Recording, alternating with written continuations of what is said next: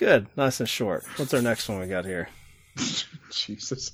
West of Her. You say that, man, but I get much more enthusiastic about putting these things together when I open up the file and I'm like, oh, only a half hour to work with. Cool. Hello and welcome to Projecting Film, the podcast where movies meet. I'm Michael Denniston, and joining me is my co-host Chris Maynard. And on this episode, we will be discussing the new to VOD West of Her, which has been playing on the festival circuit for a couple of years now. And we will do our best to try to recommend two films, give you an idea on why you should check out this latest bit of indie cinema. Of course, one of us may be a bit misleading, the other a little bit more on the mark, but that's our podcast, where usually we are only halfway right, but we are recommending some really cool independent films that you should get to know. On that note, here's the trailer for West of Her, and after that, our discussion on these three films.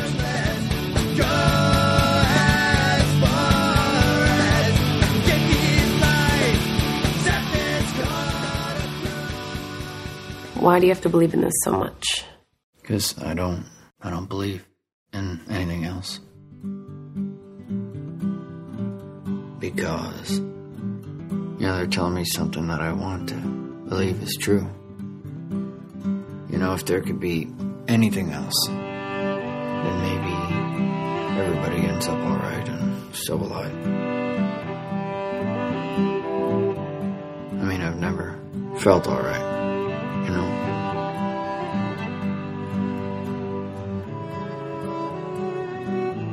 I always felt like, like a jigsaw piece from the wrong puzzle. When you have your pieces set, Maybe we're all just pieces, someone will glue you. Pieces from different puzzles, random ones. Sell you to an antique store. And there's no point in figuring it out at all. All I know is that they give me a chance at making me not feel that way anymore.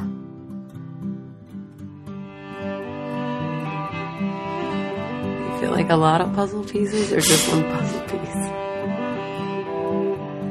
You know what I mean. Wish I didn't. You're doing War Machine again, so Off and on. That one, that it's funny. That's the one that has by far the most listeners. I'm like, I'll get to it when I get to it. I got these side projects I want to work on. Are you basically like Maynard from Tool at this point? Just and this is the Perfect Circle. I really, I never liked Tool, and I liked A Perfect Circle quite a bit. But I really like that. Did you ever see that wine documentary that they did sure. on him? Yeah, that was great. Yeah. I loved it. I liked all those. Yeah, I guess I approve of his side projects. I'm like, yeah, just keep doing weird shit, man. Tool. Wine's pretty good too, and he actually grows it out here, which is just a miracle. Wasn't that? That was. I only watched it once, but wasn't that part of it? Wasn't that part of the difficulty? Is what he? Yeah. Moving out to Arizona and growing wine. Yeah, it's not the easiest thing in the world to do. We can open with that for West of Her. I'm sure it's got a lot to do with Tool and Maynard. At some point, I'm sure they're in Arizona, aren't they? There's a big blowout in Phoenix. There was a scene that I'm not sure. It looked like a bar I'd been to in Bisbee, Arizona. I don't know if it was actually filmed out there or not, but sure as hell looked like it. Beautiful film. I'll say that. It's almost like something Malick on a budget. It has that sort of feel to it where it has these long, beautiful scenic shots, and really all they did was just drive around the country and just shot at magic hour, and it works really well for it. Yeah, it made me really dislike the writer and director here and producer, Ethan Warren. I don't like this guy. Explain yourself. Well, there's there's a degree of jealousy. I guess if you're watching any sort of film, you're like, oh, that's a cool looking shot.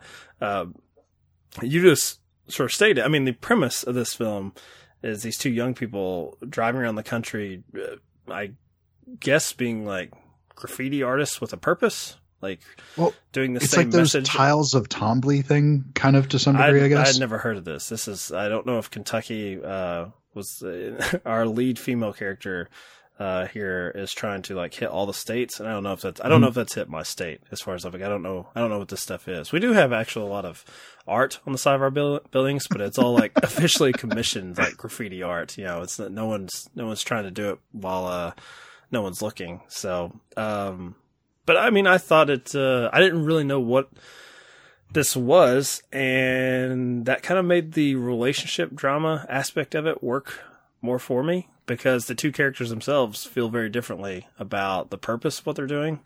Whereas the guy, the one we meet first, who gets this very sort of creepy phone call, where he's like picked to do this thing, he is a like true believer in like the mission of what they're doing.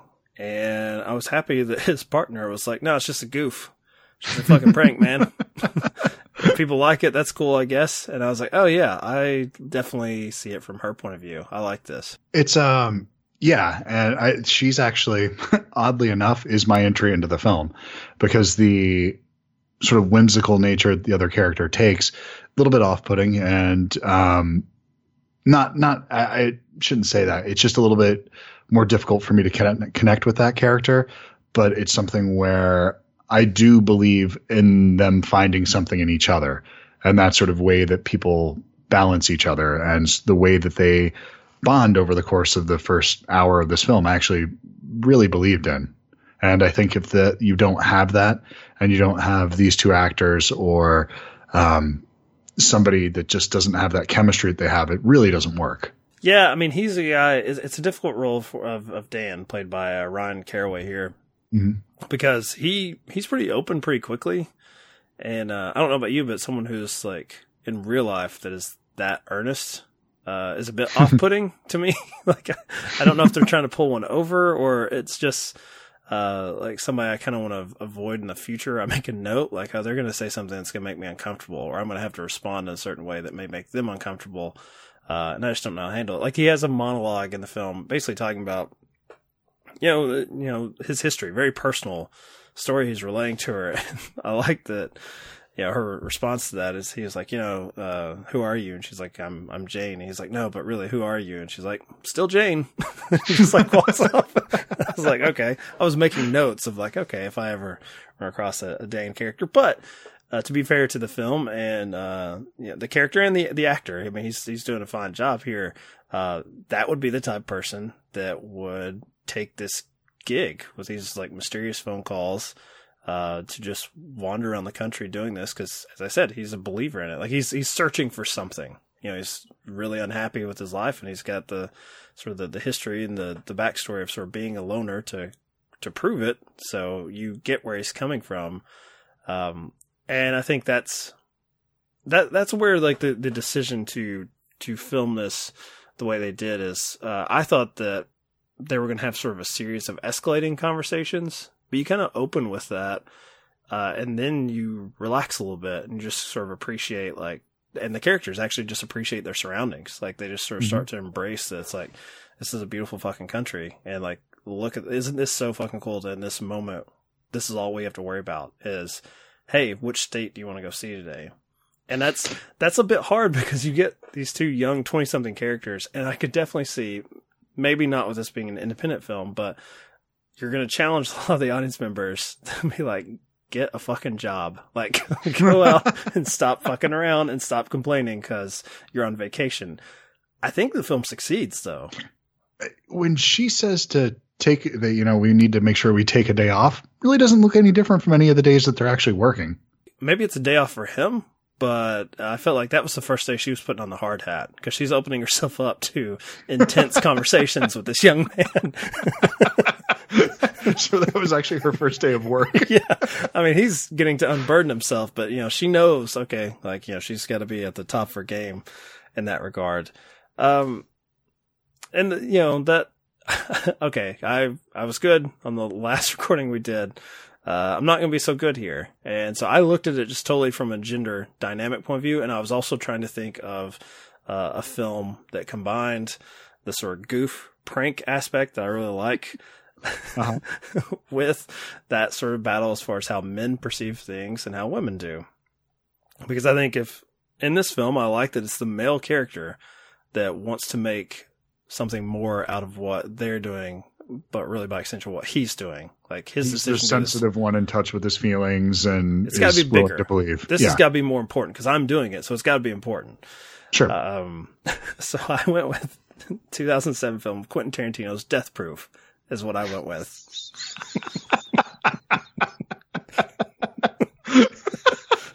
And I think you have to admit that if you watch Death Proof and you're looking for something God. else like that, I watch Westiver.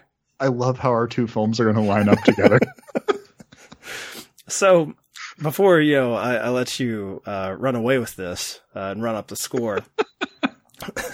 What I've always loved about Death Proof, and it was interesting, the backlash against it during its Grindhouse time period, is that Robert Rodriguez made, with his zombie movie Planet Terror, he made sort of the wink wink, nudge nudge, jokey, sort of trashy, fun movie that I think Grindhouse was sort of sold as, and Tarantino made, in his mind, what a real Grindhouse movie would have been, which is they don't have enough money to have car chases all throughout the movie. So it's going to be long sequences of them just talking shit. These characters just talking about their love lives, flirting with each other, and spouting bullshit driving around because they sort of save the money shot for the end. And it's a hell of a, that last car Hell chase. of a car chase. Oh, it's awesome. Oh, God. Yeah. But I was thinking of here with Westiver, as I said, the female character, as in Death Proof, they are going to do this thing. They're going to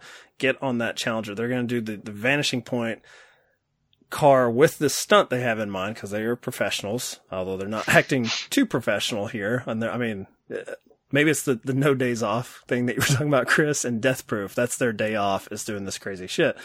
They see that as a thrill and a prank. And then you have Stuntman Mike that's just got to make it more fucking important. And he has to take it to, I'm not just a stuntman. I'm like the wielder of death. And only I can survive this because I'm so much more important than they. Like I'm the one who decides who lives and dies. And he's in the right seat. I love, and I feel like there was a backlash against it, that Kurt Russell's character, who is, he's Jason. He's Michael Myers. Yeah. He's the stalker.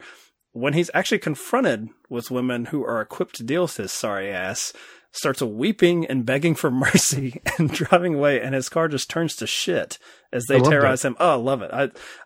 I still, it's ranked, it's like middle of the pack for me with Tarantino movies. And it's one that actually I can rewatch quite a bit. I love Death Proof. And at the time it was one of those ones where it was everybody was, really just saying Rodriguez is the one who got this right.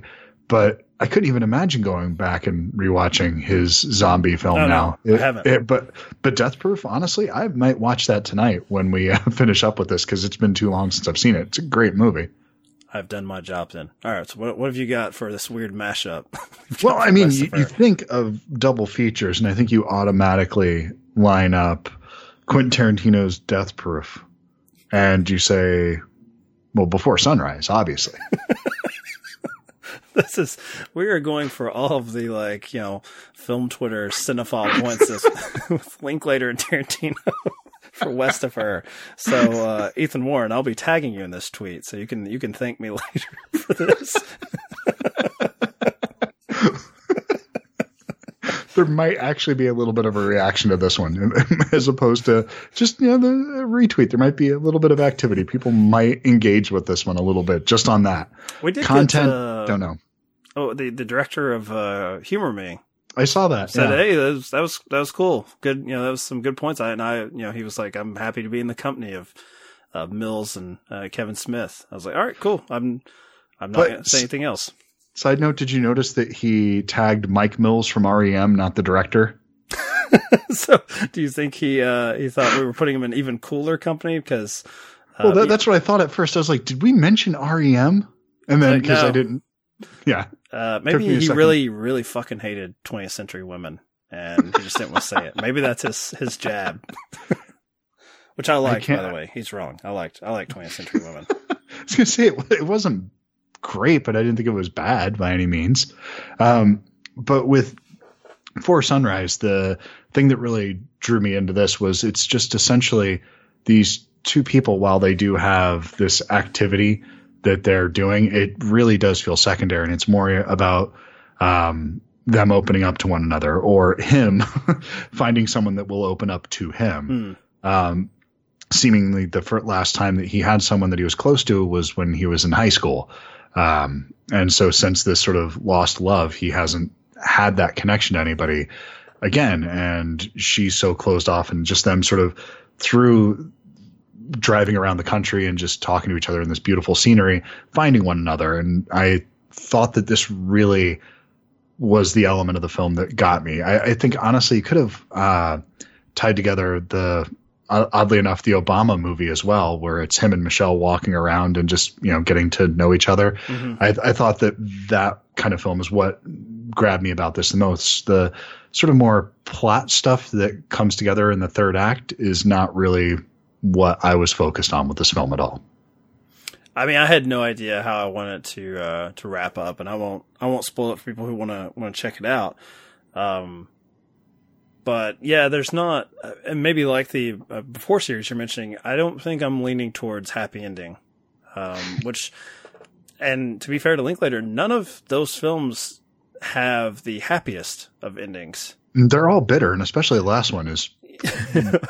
Well, wow. The last one is the only happy ending for me, I guess, in the sense that it's like it's finally over. Well, because you survived, both of you survived that hotel room. I hope there's great makeup sex after that, but we'll see. That's going to become its own sort of genre to itself. But I don't know. You mentioned Southside with you. Has there been one like West of Hers that takes advantage of this wide of a territory as far as like, the entire sort of country to have this extended conversation with, as opposed to just being set in, like Linklater, just his boring ass, just a mere city that he's walking around in. Think bigger. When I look at it visually, it reminds me of Days of Heaven. It's the first thing I thought of when I was watching this, but I can't think of another film where it's just two people talking through that kind of scenery, really, where they've combined that. And it seems, I'm sure there's something glaring that we're missing with this, something in the Criterion vault somewhere, but because it seems like such an obvious way of telling the story. And yeah, West of Her really kind of captured something special by combining those two things, I think. I mean, you're not doing it on the cheap. I'm sure this had a smaller budget than the Before series, and I'm sure it was smaller than Tarantino's salary on Death Proof. But that was going back to my jealousy of this guy. I felt like, he made something creative out of a summer road trip that he wanted to go on, and you do get the idea that there are definitely some things they wanted to get, some landmarks that were in mind, but I still felt like a lot of it had that element of just stolen shots to it. Even though you're saying like they're going in the magic hour, it did feel like they just let these two actors go out, and maybe there were certain things they wanted to hit. But for the most part, like, I usually hate like the falling in love montage. Although there's a really good podcast called that Falling in Love Montage that is about romance films, and in particular that sort of sequence and how effective that is or is not in different movies. This one here, I think, is one of the rare times it actually worked for me, because I felt like, we're just glimpsing these two actors sort of like find their character in that. Like it felt like they could have used a lot of it, or they would say, okay, if this is not working, we're just gonna move on to the next thing.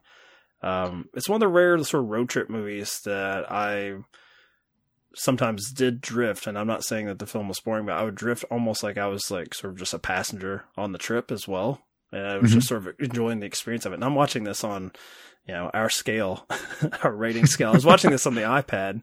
And then. Did you move it over to the, it got moved big up. screen? Yeah. We've got to put that on the website. We've got to put that the little picture grid on there.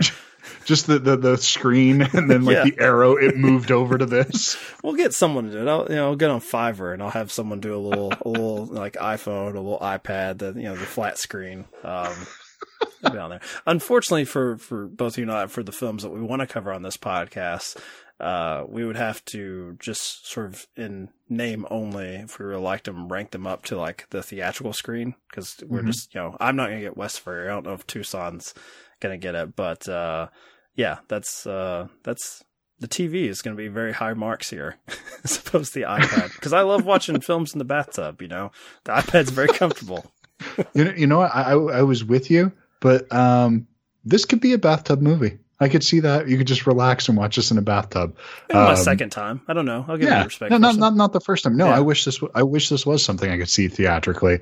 But you're right. It can have that sort of passive experience to some degree. And I don't mean that as an insult, but you're allowed to let it just sort of wash over you, and it doesn't require you to be as invested in every line and every moment, because it's more about the emotion of the scene as opposed to the direct words that are being said. So it's about this feeling that it's evoking.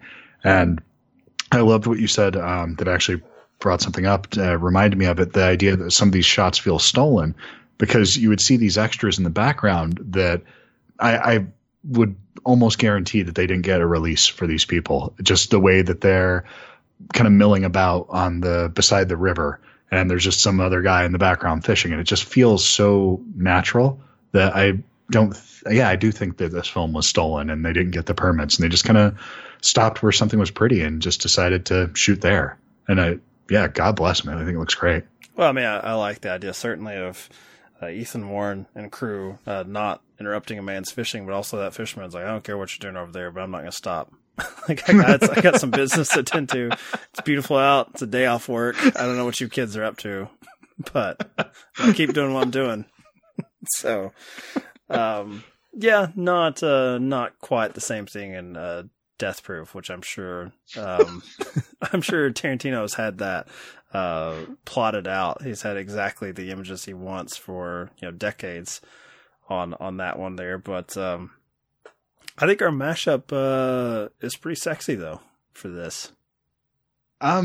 It definitely makes more sense than about 90% of them so far as we're getting into this. So yeah, gives you an idea of what you can expect. And as per usual, the pick that you've added in, I don't really know what that actually illuminates about the film, but it gives somebody something, I'm sure.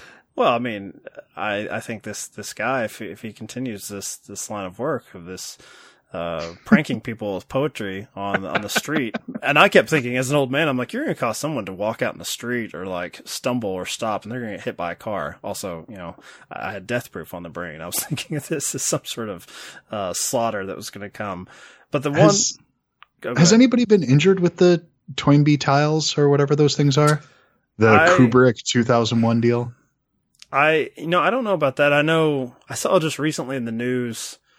Of course, this is far more dangerous. I saw that, I don't know if he was Japanese. I can't remember. Maybe he's over in Europe somewhere, but it was one of those younger guys, like a parkour type person that had, I guess, made a decent little career with his like YouTube videos, like, trying to go to the next like sort of famous tall skyscraper building, whatever. And of course fell to his death eventually, trying to like get that one more clickable thing. I did see that, and I'm glad these kids are, staying on the ground. I mean, at best, they're gonna have someone outside of a casino or a Wendy's that was like, would you please not do that on this property? I'm imagining. I only had one other movie that came to mind, and I haven't seen it. And I thought, like, okay, has there been something like this that they've tried to capitalize on this in a thriller form? And it was a man and a woman, and it was our favorite, Dave Franco. And that Nerve movie, do you know what I'm talking about? Franco. The Good Franco. I'm definitely the Good Franco now. Like, forget my argument from 2 episodes ago. Well, that's the one your wife liked anyway, so you came out okay. I guess that's my privilege as a male, that I can't detect that skeeviness, but she could. Because we were fighting over who was Dave. I was calling you James, and I thought I was being kind. So if anybody looks like shit, an asshole. It's me. Yeah, that's true. Yeah. Good point. All right, so it worked out for me. But there was a film about, I think it was like a YouTube game show or something like that, like a prank where these two characters, Emma Roberts and Dave Franco, have to like pull shit on people, and like people will click or donate money like on YouTube or Patreon or I don't know what. Sure. And I thought, like, man, that if I really want to be a dick, and I don't want to these filmmakers, that would be like the easiest one to do, even without me even watching it. Just going off like, okay, these two young kids, Davey Franco, they fall in love, they're pulling pranks all over town, and, you know, are they going to get caught? Is this worth it? But no, I went with Death Proof, so I think that's fine. Do you hear that? David Franco, what is that? Phone prank Silvertown. My iPhone is now searching for Dave Franco pranks and is actually pulling up the fucking movie I'm talking about. It's like it heard you struggling with it for too long, and the iPhone just had to interrupt. Would you like to buy this film? It's on sale on iTunes now. It's like, no, I'm good. I've got West of Her. So, did it just do that on its own? It was sitting across from me. I wasn't even using. I was looking on the iPad for it, and so I don't know if there's a weird jealousy thing. But no, my iPad or my iPhone, it's occasionally done that, and I think it's when I've talked too much. So, dear listener, we're gonna have to wrap this up. See Westford if you'd like. It's pretty good. So, this week our exit brought to you by iTunes. Thanks. Do you know what you can find on iTunes, Chris? West of Her. I was going to say Projecting Film. If you're listening, we're on there. We'd appreciate a review, 5-star, download. Let's see what else. Following Films, the podcast. Sure, you can find that there. War Machine versus Warhorse. You know, the longer, strangely more successful version of this show that people just bitched about for being too long and not talking about the movies enough. And here we are. And you know what? They decided we don't want to hear you guys talk about movies. Just keep babbling on. What else? Let's see. The Grand Gesture. Marcus Played. A lot of great stuff on iTunes. Subscribe to all those things. And give West of Her a rental or a purchase. Sure, and Pod Save America's on there too. Give that one a shot. Never heard of it. Don't care for it.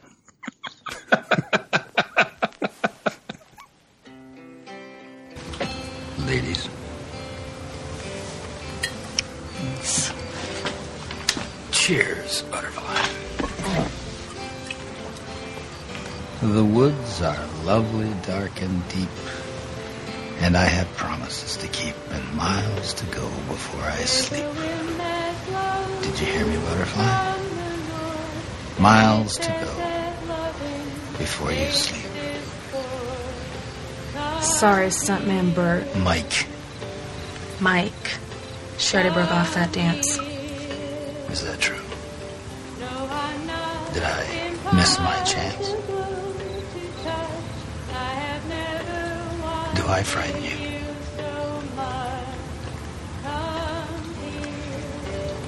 Is it my scar? It's your car.